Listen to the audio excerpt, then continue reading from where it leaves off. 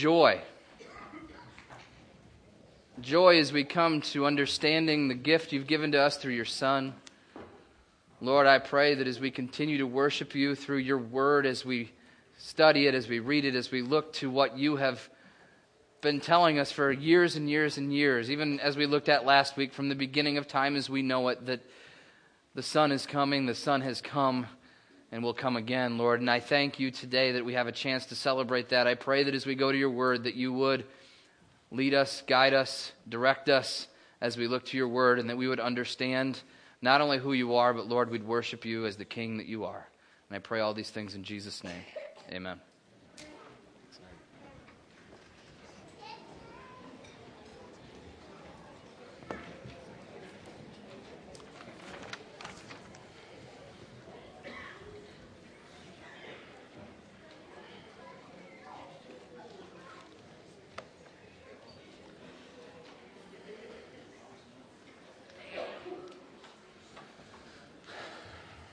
All right. Well, this morning we have an opportunity again to come to God's Word, and we started a series last week, The Heralds of Christmas.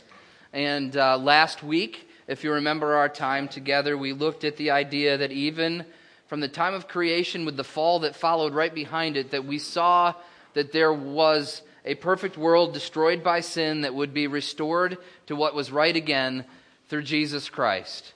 That he was heralded from the very beginning of history, that there would be a Savior, there would be a restorer, there would be one that would reconcile men to himself and reconcile the world to himself. And we looked at the fact that part of that's being completed right now in and of our lives, and part of it we're still waiting on. As we just sang Joy to the World, we remember that one day Jesus again will come, and all that was once set wrong will be set right again. And we understand that Christ is the restorer. And we saw that as our first herald was creation itself and the fall. And as we look through history, now we see the future as well, that Christ indeed is the restorer of all things. And so we continue on this journey, if you will, this series of looking at the heralds of Christmas, those throughout Scripture who have told us that indeed the Messiah, the Christ, the Son of God was coming. And today we're going to move on. We're going to talk about the prophets. The prophets heralded the coming of Christ. It's actually going to take us 2 weeks. I was planning on doing this in 1 week, but it's not going to work. We're going to look at 2 weeks, how the prophets, specifically looking at the Old Testament prophets, how they heralded the coming of Christ, even in some cases thousands of years before Jesus would come onto the scene. And we know that we see throughout Scripture that the prophets, and really all of the Old Testament, points towards a coming of Christ, that the Messiah would come. And remember, when we use Messiah and Christ, they're interchangeable words. One's Hebrew, one's Greek. But we look at the Christ, we look at Messiah coming to us. Now, prophets, many times, we know we've heard prophecy, and you think about, telling the future, which in this case is what the part of prophecy we're talking about. But really, it's truth-telling. It's taking something and declaring the truth. And in the case of the Old Testament prophets, we see that they were declaring the truth of the future. It's interesting, as I was thinking about, this idea of telling the future. Like, today's world is kind of fascinated with that idea. Like, you've got palm readers, you've got card readers of different kinds, you've got, magic balls, you got the magic 8-ball. I was actually going to bring my sons today. You shake it up, and then you ask it a question, and it's supposed to tell you the future, and it's totally bogus. Because then you ask it questions that like, am I going to eat breakfast in 5 minutes? Absolutely not. Okay, and then I eat. But there is because nothing's keeping me between my food and me. So anyway, so we're kind of fascinated with that. And it's interesting because this time of the year, it's Christmas time, right? And I don't know, men, I don't know if your wives are like this, or maybe there's some guys that are like this, but my wife is in love with Hallmark Christmas movies, right? Those cheesy, painful to watch, oh, wow, we got a boo. All right. I've actually had some fun with the Hallmark Christmas movies this year. As Felicia's been watching them, and by watching them, I mean our DVR list is literally full of Christmas movies that Hallmark puts out, which, by the way, all have the same plot, just with different characters. But That's where this gets fun, right? So I'll sit with Felicia. She'll be watching one of these shows, and what I love doing is I sit there and I'm like, all right, so this is exactly how this movie is going to go. This is going to happen. That's going to happen. There's going to be a problem. There's going to be a problem. This guy and girl who don't think they like each other, they're going to like each other. But then there's going to be an issue. I don't know what that's going to be, but sometimes I can even tell. This person's going to do this. That person's going to do that. They're going to be upset. But then, with about 10 minutes left in the movie, it never fails. I'm not joking. I've kept the time. About 10 minutes left, all of a sudden something is revealed, and that problem is solved, and in 10 minutes, they're kissing, they're happy, and everything is good. And by the way, usually Santa comes in at some point. Who knows how that works out? I know that's a funny story, but I was starting to think about that, how interested we are in telling the future. Like, it's been fun for me to kind of foretell what I think is going to happen in these movies. And I'm not always right, so I'm not a prophet, okay? Don't stone me today. But it's interesting that we're fascinated by that. But here we have the prophets of the Old Testament who are foretelling not just a movie, who cares, but foretelling history, foretelling future, foretelling that there would be a Messiah that would be coming, and there's no question. The story has already been told. It's just a matter of it coming to pass. In much the same way as I watch those Christmas movies. I kind of know what's going to happen, and Felicia knows what's going to happen. Some of those movies she's seen 10 times. She knows exactly what's going to happen, and yet she wants to watch it to see the ending, to see what happens. And the truth of the fact is we have Scripture, we have the prophets, we have all of the Old Testament who tells us what the story is all about. That the story is all about Jesus Christ, that Christ is coming to redeem sin, to restore this world, and we see it from the very beginning of Scripture all the way until the end. We see that Christ is the ultimate restorer, and Christ is coming and will come again. And so we know the story, and we just look forward to seeing it unfold. And that's a little bit what we talked about last week, but we continue this week to talk about this.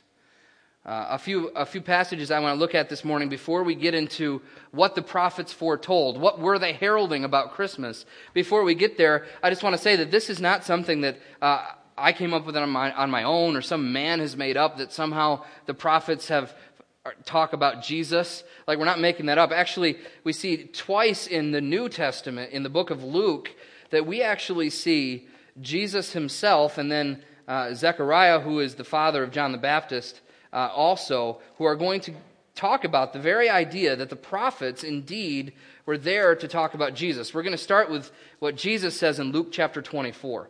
In Luke chapter 24, we get there and we see what Jesus has to say. Something very, very interesting in chapter 24, verses 25 through 26. In verses 25 and 26 of chapter 24 in the book of Luke, Jesus says this. He says, "O foolish ones, and slow of heart to believe all that the prophets have spoken. Was it necessary for Christ that he should suffer these things and enter into his glory? And beginning with Moses and all the prophets, he interpreted to them all the scriptures, the things concerning himself." And this was as he's on the road to Emmaus with some disciples of his that aren't understanding what has happened. And Jesus now says that, haven't you read the prophets? Like, you know who I am, you know who Christ is concerning me, all the things from his birth to his death, it was foretold. Now, we're not going to go through all the prophecies that are in the Old Testament that point to Christ's life. There are so many, it would take us a whole series of probably a year to look at all of the prophecies that are fulfilled in the life of Christ. But specifically, as we're talking about Christmas, we're going to talk about how the prophets taught us about Jesus, not only his birth, but also who this baby would be. Who this baby would be.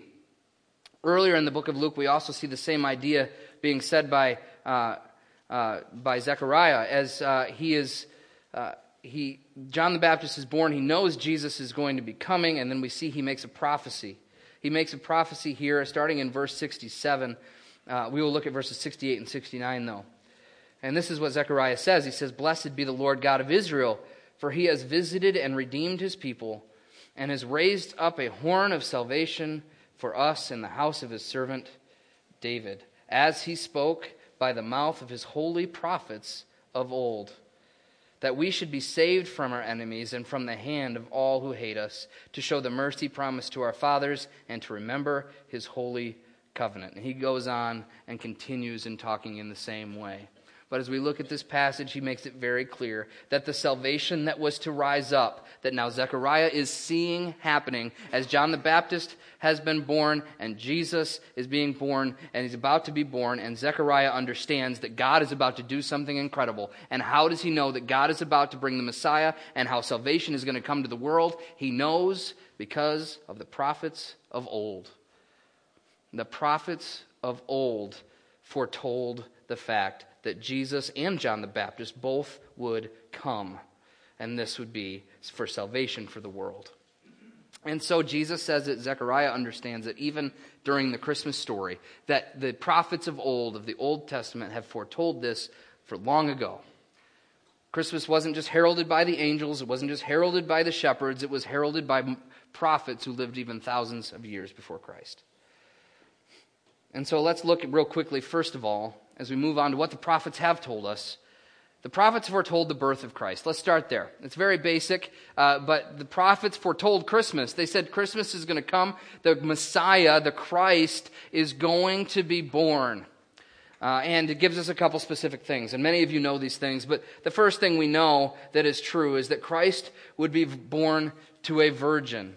That Christ would be born to a virgin. We know this to be true. We see this throughout Scripture. We know as we read the New Testament, this is indeed what happened, that an angel came to Mary who was a virgin who had not known a man, and yet she becomes pregnant with God's child. And we know that to be true. But that was foretold way back in Isaiah's time. And many of you have seen this passage, have heard this passage. But in Isaiah chapter 7, verse 14, in Isaiah 7:14, this is what we read. Therefore the Lord himself will give you a sign. Behold, the virgin will conceive and bear a son, and you shall call his name Emmanuel. Now this prophecy most likely had a short-term fulfillment and a long-term, but we know the long-term fulfillment is through Christ. That there was a child born of a virgin you would call Emmanuel, God with us. That God would come as a baby being born by a virgin. And we see this fulfilled in Matthew 1, 22 through 23. Won't go there, so we're not flipping all over. But you know the story.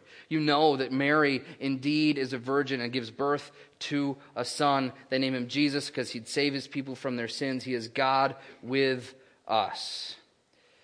Not only did the prophets foretell that there would be a birth of a virgin, but also that the Christ would be born in Bethlehem. Of all things to predict, they predict the very town. And they pick a town that is not much to look at. They pick a lowly town, and it's Bethlehem. And they know that this is where Christ indeed will be born. And we see that in the book of Micah, as many of you already know. Some of you are probably already there as we go to the book of Micah, chapter 5, verse 2.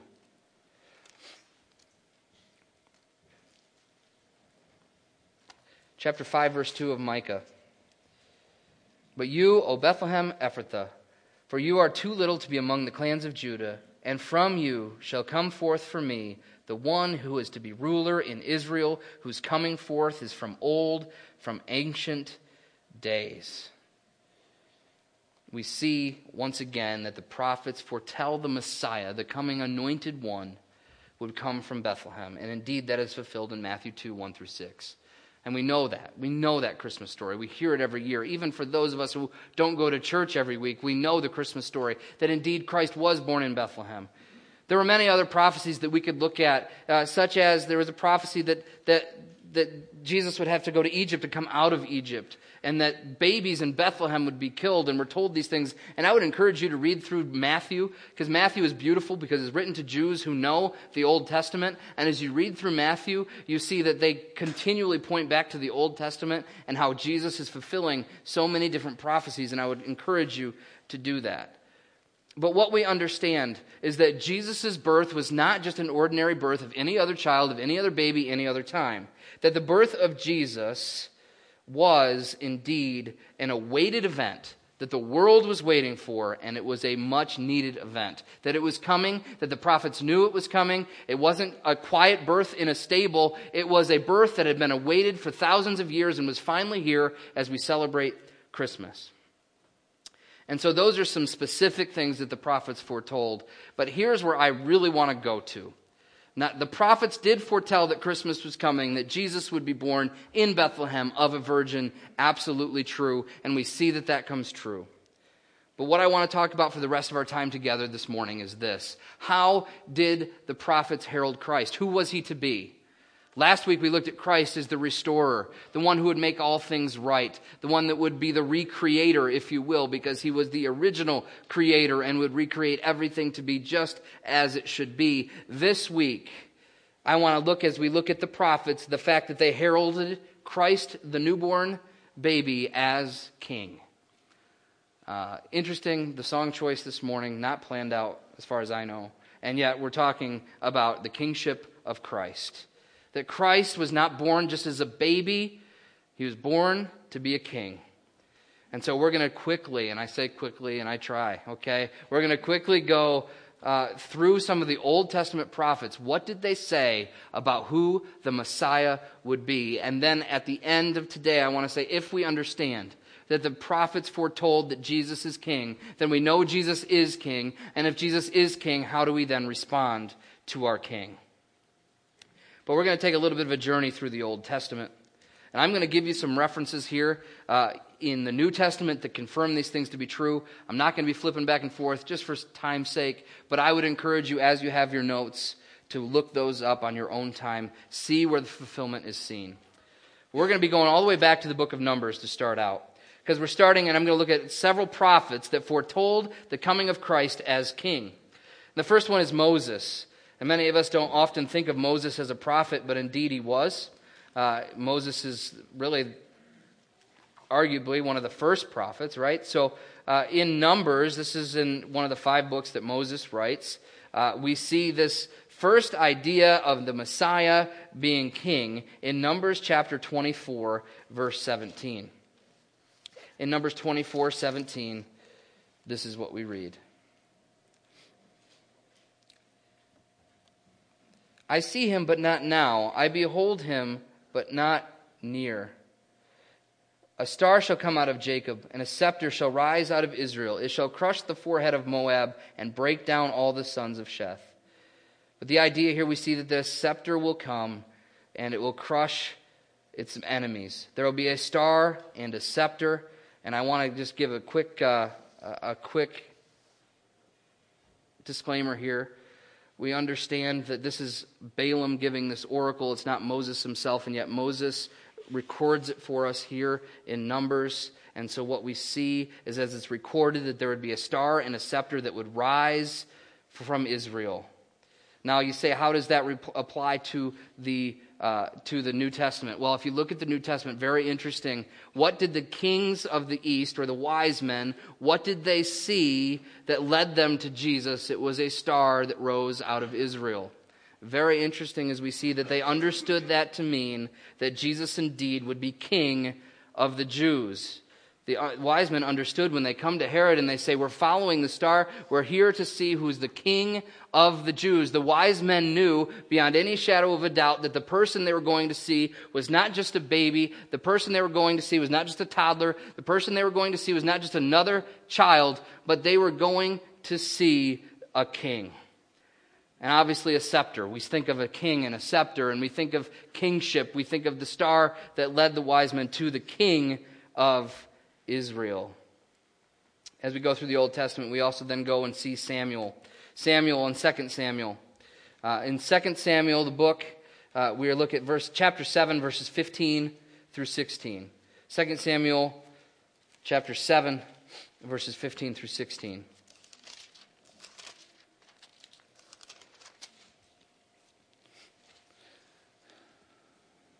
And this is what we read as we come there. This is Samuel talking to David here in chapter 7. Chapter 7, once again, verses 15 and 16. As Samuel is talking about who the king would be, this is what we read. It says, but my steadfast love will not depart from him as I took it from Saul, talking about David, from whom I put away from before you. And your house and your kingdom shall be made sure forever before me. Your throne shall be established forever. In accordance with all these words, in accordance with this vision, Nathan spoke to David. David is... Man, I am messing up today because I'm giving you the wrong prophets with the wrong people. I'm going by the authors, okay? So let's just throw this out. All right, so Moses talks about this prophecy. Now Samuel talks about this prophecy that is made by Nathan, that David would have a throne that would last forever, that there would be a king that would be from the line of David that would last forever. So in 2 Samuel 7, verses 15 through 16, we see that the Messiah would come from the lineage of David. If you want to see that proven, you will see that it's proven in the Matthew genealogy.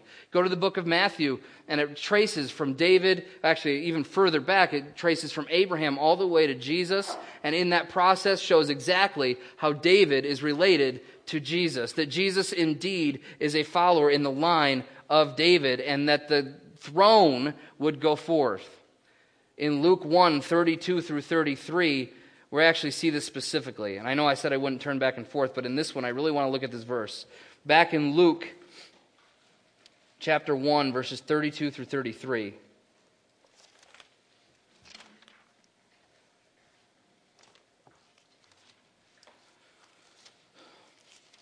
It's a beautiful passage that we see this fulfillment in Luke chapter 1. Luke chapter 1, 32 and 33. And he will be great, and he will become, this is the foretelling of the birth of Jesus, and he will be great, and he will be called the Son of the Most High, and the Lord God will give to him the throne of his father David, and he will reign over the house of Jacob forever, and of his kingdom there will be no end. Sound familiar? Of course it does. We just read it in 2 Samuel.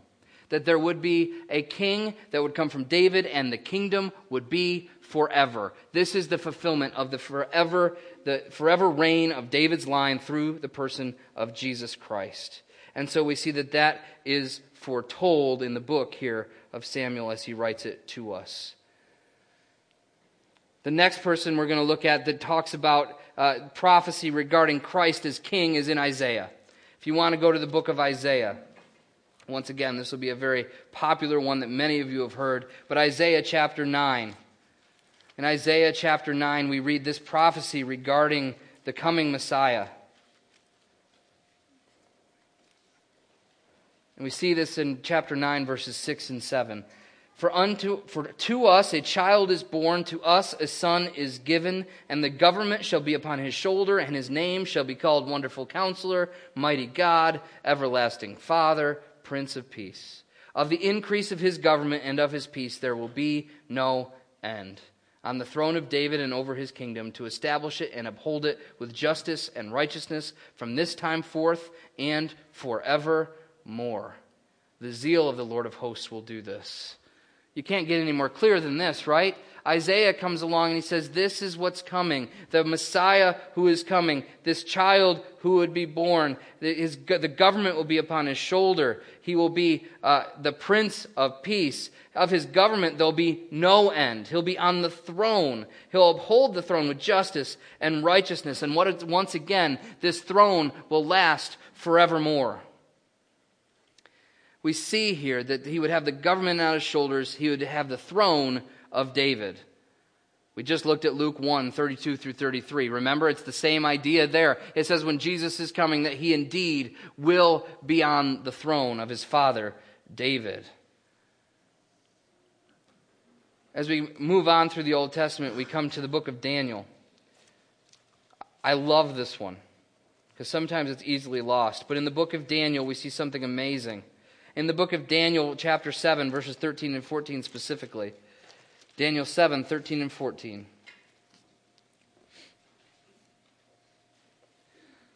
This is in one of Daniel's night visions, and this is what it says.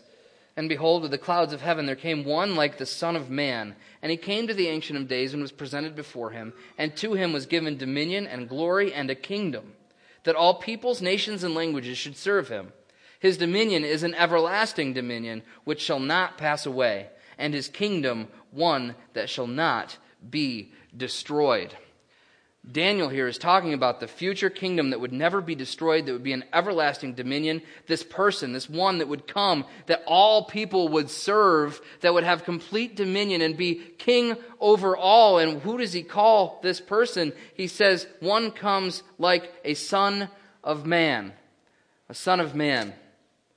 Now, many of you know this phrase, Son of Man.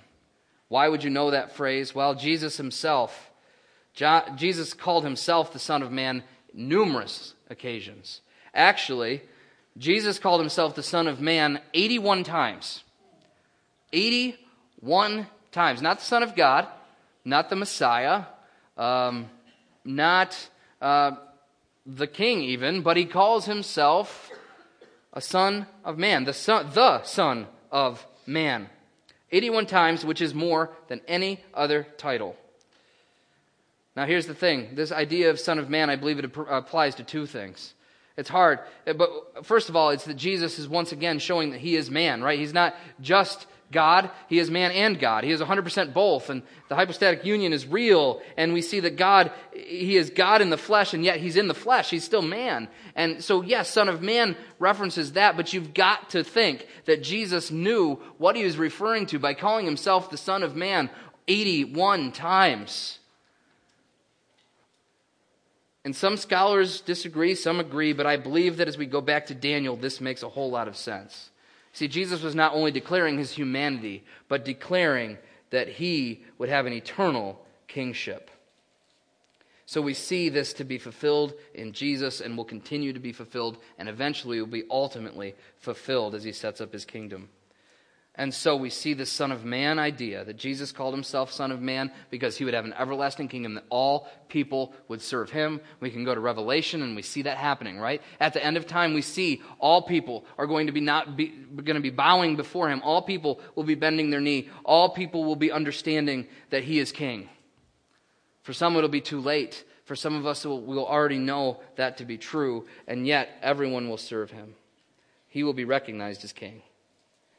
The final one we're going to look at in the Old Testament as we continue our journey through, and by the way, there's so many more. I could have chosen more, but these were some main ones that I found, is in the book of Zechariah.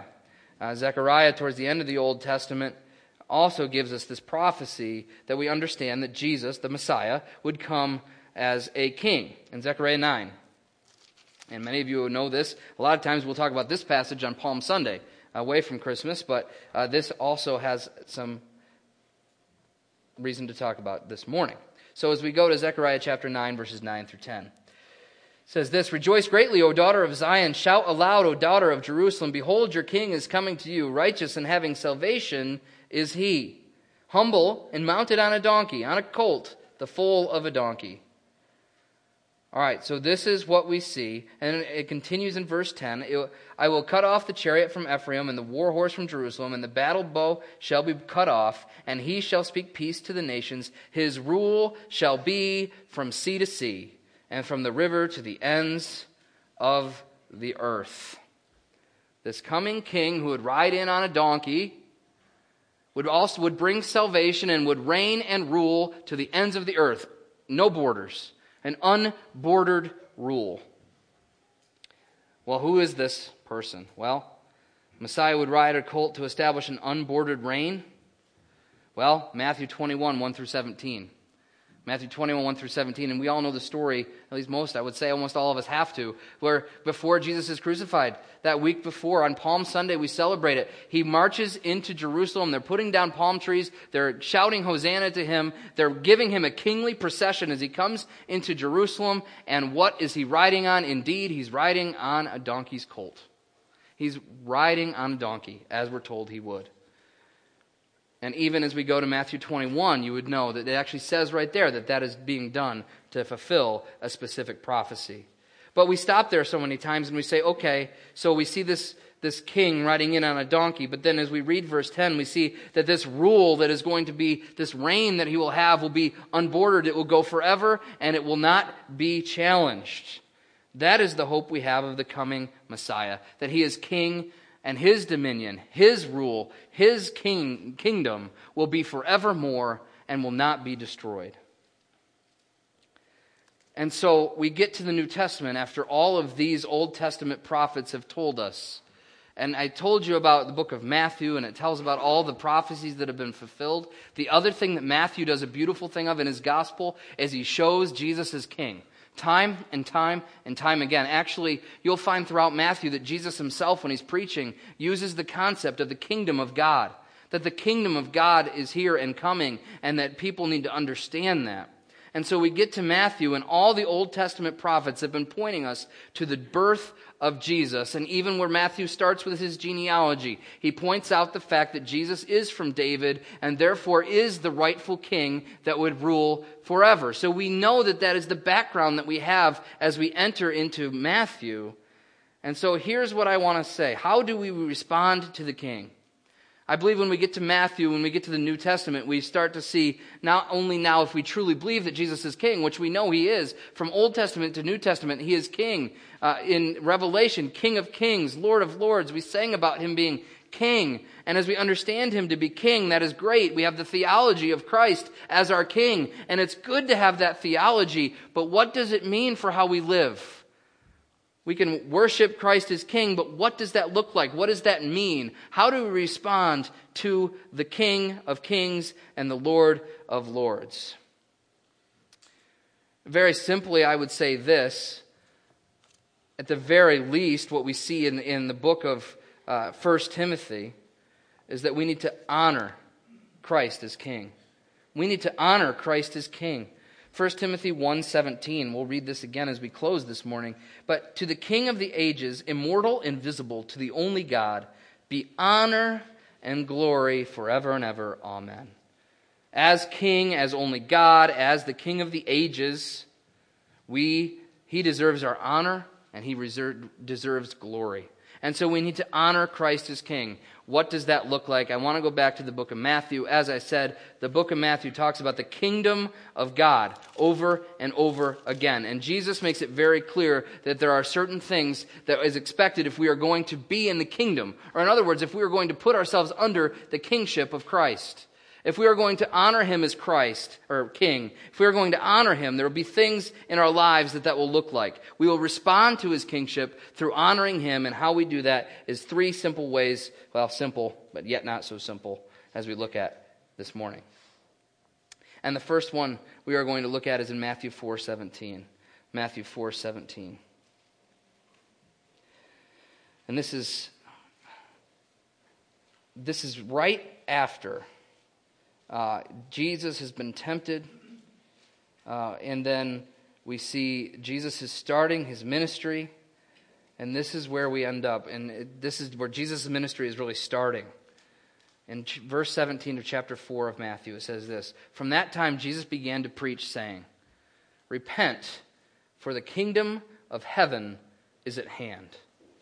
Repent, for the kingdom of heaven is at hand. The first way we can honor Christ as king is to repent. So let's take some time to talk about this. We just had a great conversation as elders on Monday night about repentance and faith. What does it look like? Does something come first? Does repentance come before faith? Does faith come before repentance? How does that work? And we know that we need to believe in Jesus, but also we're told to repent. And how does all of that work together? And in this passage, what is Jesus preaching? He's preaching repentance. He's saying, repent, for the kingdom of heaven is at hand. The kingdom is coming. The king is here. Therefore, repent. Well, we know that the word repent literally means to turn. Many of you have probably heard that before. But then there's still this question of what do we turn from and what do we turn to? Now, some people say this is simply a change in action, that you will repent in the point where you will start doing the right thing and stop doing the wrong thing. I think that's part of it. Some people will say it's a change of mind, that you start believing in God and you stop believing the lies of the world. And I believe that's part of repentance. But here's the thing, when we think about belief, when we think about faith, the essence of faith in Christ is this: it's trust.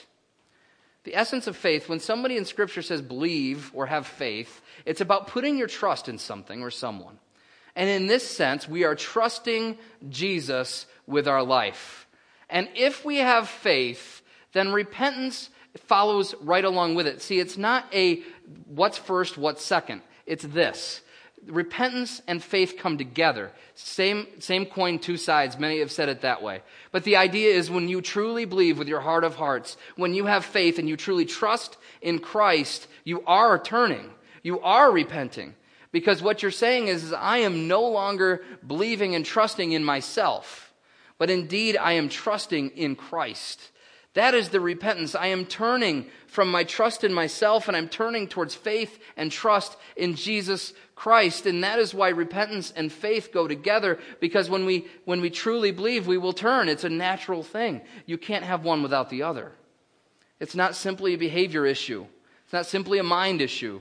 It's a whole life issue where we say no longer, and as we talk about kingship, no longer am I going to live as though I am king, but I am going to live as Christ is king. That is what repentance is. It's turning from our kingdom to his kingdom. That is a turn that we all must make. And many of us here have made that turn where we have stopped trusting in ourselves and building a kingdom for ourselves, and instead we look to Christ to build his kingdom through us. And a lot of us have changed and a lot of us have turned. But my call out to you today is that Jesus lived a perfect life. He died after he was born, and we've been talking about that. He lived a perfect life as the king who was born. He gave his life, which we're going to talk about so much more next week. He died on the cross for your sin, for my sin, so that we didn't have to pay the penalty, which was us having to be separated from God forever and ever and ever. And he took that away if we'll only come to him in faith because of his death and his resurrection. And he said, I have defeated sin and death. I am king. Come to me. Repent and believe. That's what we ask, and that's what he asks.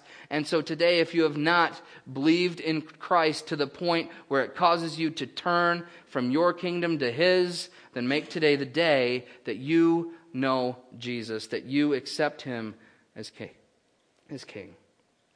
We need to repent. But this is not just for the one time when we get saved, but this is a constant process, right? It's a constant process of remembering that this world is not for me. This world is not my kingdom. This world is not about me trusting myself because I am nothing. But it's trusting Christ. It's living in his kingdom. It's living in his will. And it's looking for him. And that is a daily struggle. And we all need to not only repent when we come to him for the first time, but live a life of constant repentance. That is how we honor the king. The second way we honor the king is we continue through Matthew. And I love this parable that Jesus gives, actually two separate parables, here in Matthew chapter 13. Matthew chapter 13, verses 44 through 46. Jesus specifically is talking about the kingdom of heaven, and he's using this kingship idea, the verbiage that talks about kings and sovereignty. He says, the kingdom of heaven is like a treasure hidden in a field, which a man found and covered up. Then in his joy he goes and sells all that he has and buys that field.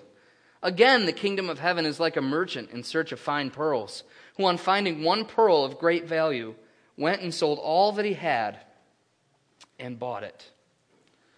These two parables taken together lead us to our second thing. Not only do we repent, but we also need to surrender. You say, well, isn't that about the same thing? Well, I guess you could say that. But as we look at this passage here, this parable that Jesus gives, the man who sold everything to buy a field so that he could dig up the treasure, and then a merchant who found this pearl that is worth more than anything else, so sells everything he has to buy that one pearl. That is what the kingdom of heaven is like. And so my question to us is, are we really willing to surrender our lives and our comforts and our securities for what Christ has to offer, for his life, to live for his kingdom, to live for his glory? Are we willing to give up what we have? Are we willing to surrender our lives completely? What we own, who we are, our very identity, are we willing to surrender all of that for the sake of knowing Christ? But the beautiful thing about these parables, this isn't about you need to suffer and suffer hard because that's what you need to do because it's expected. No, they sell everything they have for the joy of the treasure, for the joy of the pearl. You see, what Christ offers is so much better. It's infinitely better than anything our world has to offer, anything our desires have to offer. Christ is so much more valuable, and we're foolish not to give up everything for what he can give, because we're missing out on the very best for what is just going to pass away. And so are we willing to surrender all we have? And like I said, this is a one-time thing, sure, but it's also a lifestyle. It's surrendering daily to Christ. It's taking up our cross, as he would say, as he continues on through the New Testament. It's saying, I'm going to live for him and not for myself. He is what matters.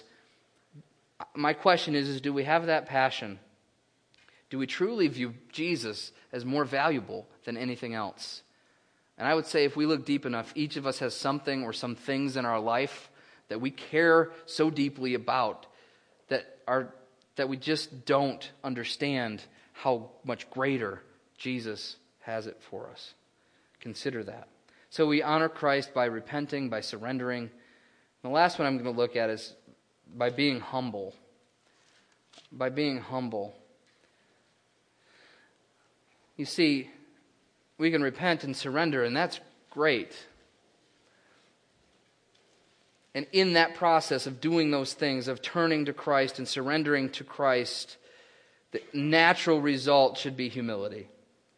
Matthew chapter 18. This is the passage where Jesus is talking about children. And the reason he's talking about children is because the disciples come to him in chapter 18, and this is what they ask. At that time, the disciples came to Jesus saying, "Who is the greatest in the kingdom of heaven?" They want to know who's going to be the greatest. They want to know who's going to be ruling right next to Jesus. They want to know who's going to have the most power. That's what they're concerned with. And Jesus takes a child, puts him in the midst of them, and says, "Truly I say to you, unless you turn and become like children, you will never enter the kingdom of heaven. Whoever humbles himself like this child is the greatest in the kingdom of heaven." We see here in this passage that Jesus is very clear that the kingdom of heaven, if you want to live in the kingdom, if you want to live as honoring the King Christ, King Jesus, then you will be humble like children. How are children humble? Well, my kids sometimes aren't so humble. But what I can tell you, though, is that children are fully dependent upon their parents. They might not think so, but they are. Children need their parents. Children put themselves under. And that is the humility that we have to have as we come to Christ. That we are not any greater than anyone else. That we desperately need him. We can't do this on our own. We can't have power in ourselves. The disciples wanted power, and Jesus says, no, you need humility. You need to understand that it's me is always what you need, and you desperately need me. And we desperately need Christ. We need to come in humility. And that humility is going to be seen in the way we treat others. That fast forwards us here in this chapter, in Matthew chapter 18. We're going to fast forward now to verse 21. In this context, Jesus is talking to the disciples. He's trying to get them to realize how important it is to be humble and to look out for the needs of others and not just for themselves. And we get to this point in verse 21 where Peter asks a pretty dumb question, but Jesus answers him. And Peter came up and said to him, "Lord, how often will my brother sin against me? And how often do I forgive him? As many as 7 times?" And Jesus said to him, "I do not say to you 7 times, but 77 times. 7 times. If it was only 7 times, none of us could be forgiven by each other anymore. But Jesus isn't saying that there's a number here, a magic number. He goes on to talk about the parable of the king and the servant. And I want to read this real quickly. Many of you know it. "Therefore, the kingdom of heaven," once again, using this kingship analogy, "the kingdom of heaven may be compared to a king who wished to settle his accounts with his servants. When he began to settle, one was brought to him and owed him 10,000 talents. And since he could not pay, his master ordered him to be sold with his wife and with his children and with all that he had, and payment to be made. So the servant fell on his knees, imploring him, 'Have patience with me, and I will pay you everything.' And out of pity for him, the master of the servant released him and forgave him the debt. But when that same servant went out, he found one of his fellow servants who owed him 100 denarii. And seizing him, he began to choke him, saying, 'Pay what you owe.' So his fellow servant fell down and pleaded with him, 'Have patience with me, and I will pay you.' He refused and went and put him in prison until he should pay the debt. And when his fellow servants saw what had taken place, they were greatly distressed. And they went and reported to the master all that had taken place. When his master summoned him and said to him, "You wicked servant, I forgave you all that debt because you pleaded with me. And should you not have had mercy on your fellow servant as I had mercy on you?" And in anger his master delivered him to the jailers until he should pay all his debt. And so also my heavenly Father will do to every one of you if you do not forgive your brother from your heart. Interesting passage. Peter's asking, I only have to forgive like 7 times, right? And Jesus is like, no, 70 times 7. What Jesus is saying is don't stop forgiving. Because think about it. No matter how many times, I know I'm paraphrasing here, but through this passage, what happens? We see a king who, a servant owed him an exorbitant amount of money. An amount of money that he would never ever be able to pay. And the king forgives his debt. Beautiful. The same servant then has just a small debt that is owed to him, and he chokes the guy and throws him in prison. And the master obviously is upset because this person did not understand. If you were forgiven this much, how could you not forgive that little? And here's the thing that Jesus is saying to Peter. That forgiveness doesn't stop. Because why? Well, we've been forgiven of our sin debt completely. If we have come to Christ, we know Him, we love Him, we're believing in Him, then our sins have been removed completely. How dare we not forgive our little sins that are committed against us? There is no way, no matter how many times we forgive one another, that it's even going to come close to comparing what Jesus did for us.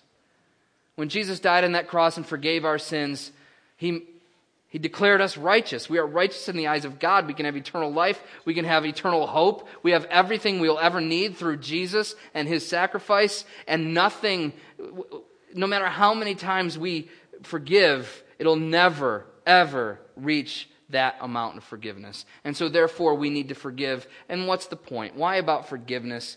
He's talking about humility. He's talking about understanding body life. But the whole point here is this. His love, because He is a king who loves, leads us to love others.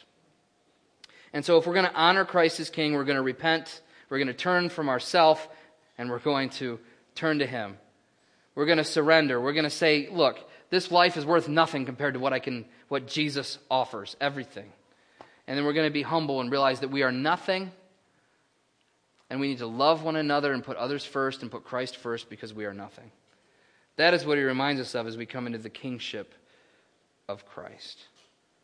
With all that being said, I'm assuming we're singing another song. So if you guys would please stand and join us as we sing.